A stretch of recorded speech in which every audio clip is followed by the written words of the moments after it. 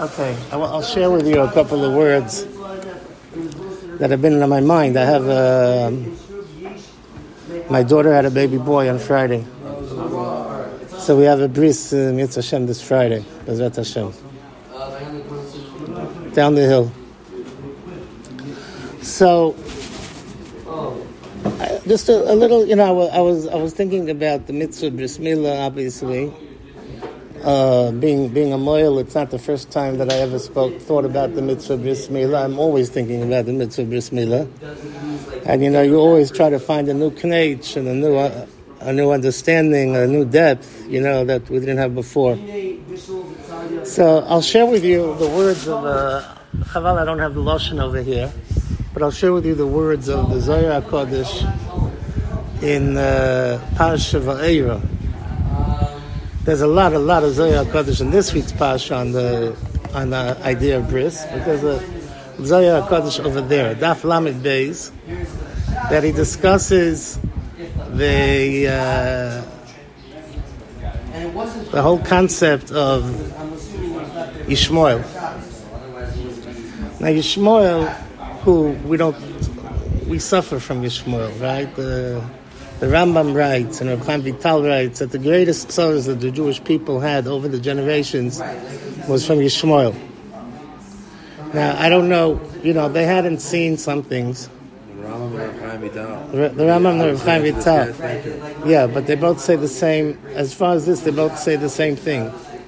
And the Rambam says, so the Rambam didn't see, the Spanish Inquisition, and he didn't see Tach V'Tat, the Chalmaniki uprisings, and he didn't see the Holocaust.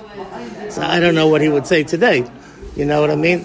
But certainly, I'm sure he had what to base his opinion on, that the greatest tragedies that befell the Jewish people were always due to Yishmoel.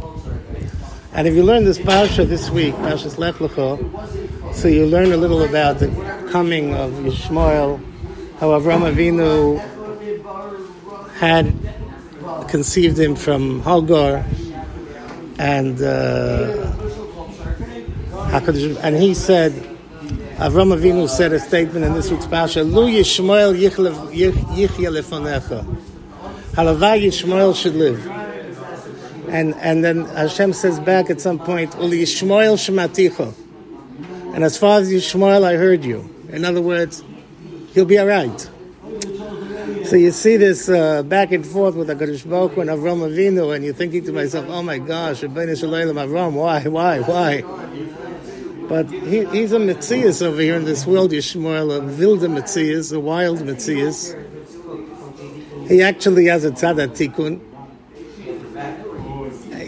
He believes in the same monotheistic God that we do, which is one which is a credit for him. So he asks over there in the Zohar HaKodesh, Yishmoel asks HaKadosh Baruch Hu, tell me, Rebbeinu Shalom, I don't have a chelik in your holy shame. I do milah. So he says, yeah, you do. So he says, so then give me something. What are you going to give me? What are you going to give me for that? So he tells him, listen, you have a chelik, but your milah isn't a complete milah. Yishmael thinks it's a pretty good milah. He had a milah at 13 years old. It's more painful than the milah of Yitzchak Avinu, right? Less than ever. But still, he thinks it's a legit milah, right? He thinks it's a pretty legit milah. And HaKadosh Baruch Hu says, no, it's not the real thing. Why is it not the real thing? Because it doesn't have the priya. What's the milah? What's the priya? The milah is what you cut off. You cut off the foreskin. And then after that, there's a membrane that's left. At that membrane, you have to fold. And by folding the membrane back, you're what's called in Hebrew, you're megala da Torah. Right? You reveal the front part of the Mokum HaBris. You reveal it. You reveal the ore that's there. There's a certain ore. So he says, you don't do the real bris. So he said to me, I deserve a piece in Eretz Yisrael. Because Eretz Yisrael was given because of the bris. He says, yeah, but you don't do the real thing. So because you don't do the real thing, he said to him, I'm going to give you Eretz Yisrael. I'll give you Eretz Yisrael when Eretz Yisrael is chorev. When Eretz Yisrael is destructed. When Eretz Yisrael is destroyed. So, Kilo, I'm giving you not the real thing. Just like your Mila is not the real thing, the Mila is not the real Mila, so the Eretz Yisrael that I'm giving you is not the real Eretz Yisrael. This is what it says these are the words of the Zohar.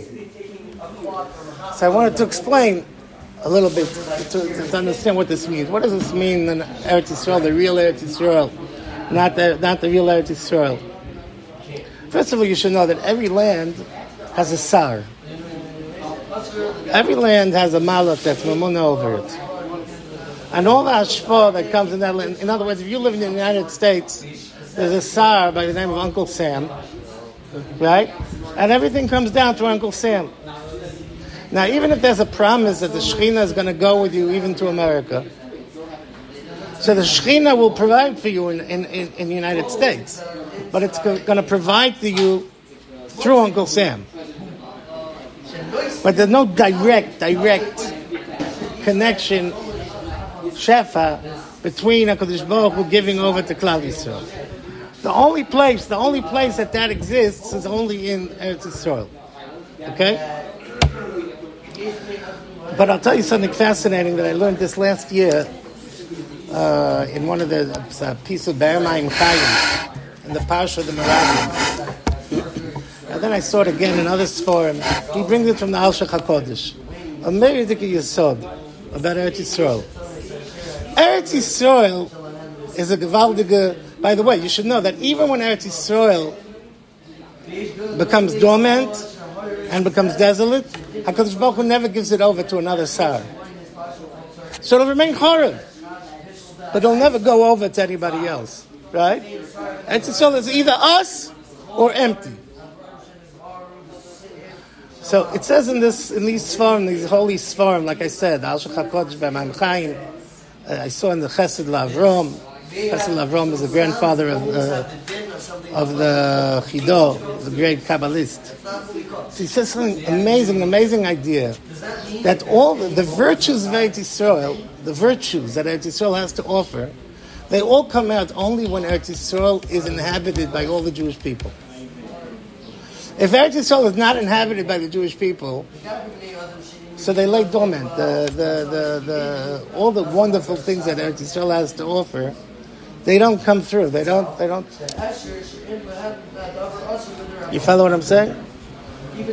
He says over there, the Bermayim Chayim says that when the Meraglim came to Eretz Yisrael, the Meraglim complained. They said, Eretz Echeles Yeshvehu. It's a land that it's eating up its inhabitants. Why? Because all the goyim started crying. All the goyim started dying. So he says, you know why the goyim started dying when the Meraglim came? Because when the Eretz Yisrael felt that, Jewish people are coming. If Jewish people are coming and Jewish people are going to be Oved Hashem over here, we got to start cleaving out the goyim. So that's why the goyim died. But they didn't have that. Right? Eretz Yisrael only brings out its true potential when it's inhabited, when people are sitting here in Eretz Yisrael and they're learning Torah and they're doing mitzvahs. That's what gives it the koach that it needs to have. But if it's empty, it's not Eretz Yisrael. It's not real Eretz Yisrael. So Mamela, that's how I understand that it makes sense that because Yishmoel didn't have a bris, he had a bris, but it's not the real bris. It's not a bris that over there's a Gilui Torah, that the Torah, that the Mokam HaBris is Magula. It's revealed. So it's not a real bris. So just like it's not a real bris, so we give him the Eretz Yisrael that's not the real Eretz Yisrael. And Eretz Yisrael that's desolate. And Eretz Yisrael that's empty.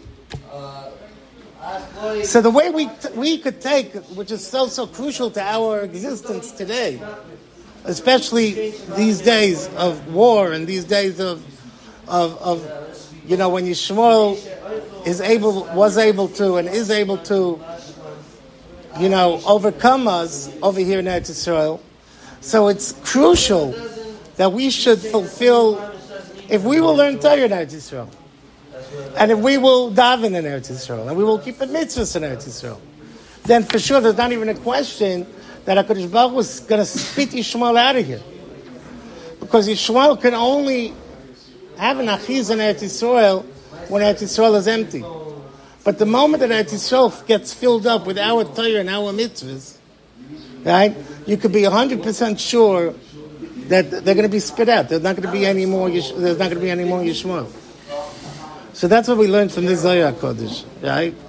So that gives us a very, very important goal these days. Again, Yishmoel has a chelik in Eretz Yisrael due to the fact that he had some sort of milah, but it's not the bris milah that the Jewish people have.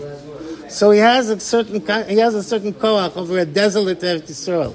But what we're going to fill Eretz Yisrael with Torah and mitzvahs, he's going to be out of here. He's going to be out of here pronto, right? So that's our tefillah, Yetz Hashem, that we should be zeicha, right? Be'ezras Hashem, the Mashiach will come and get rid of him, and to all the devils, yeah, and Yetz Hashem, v'hayal Hashem amlucha.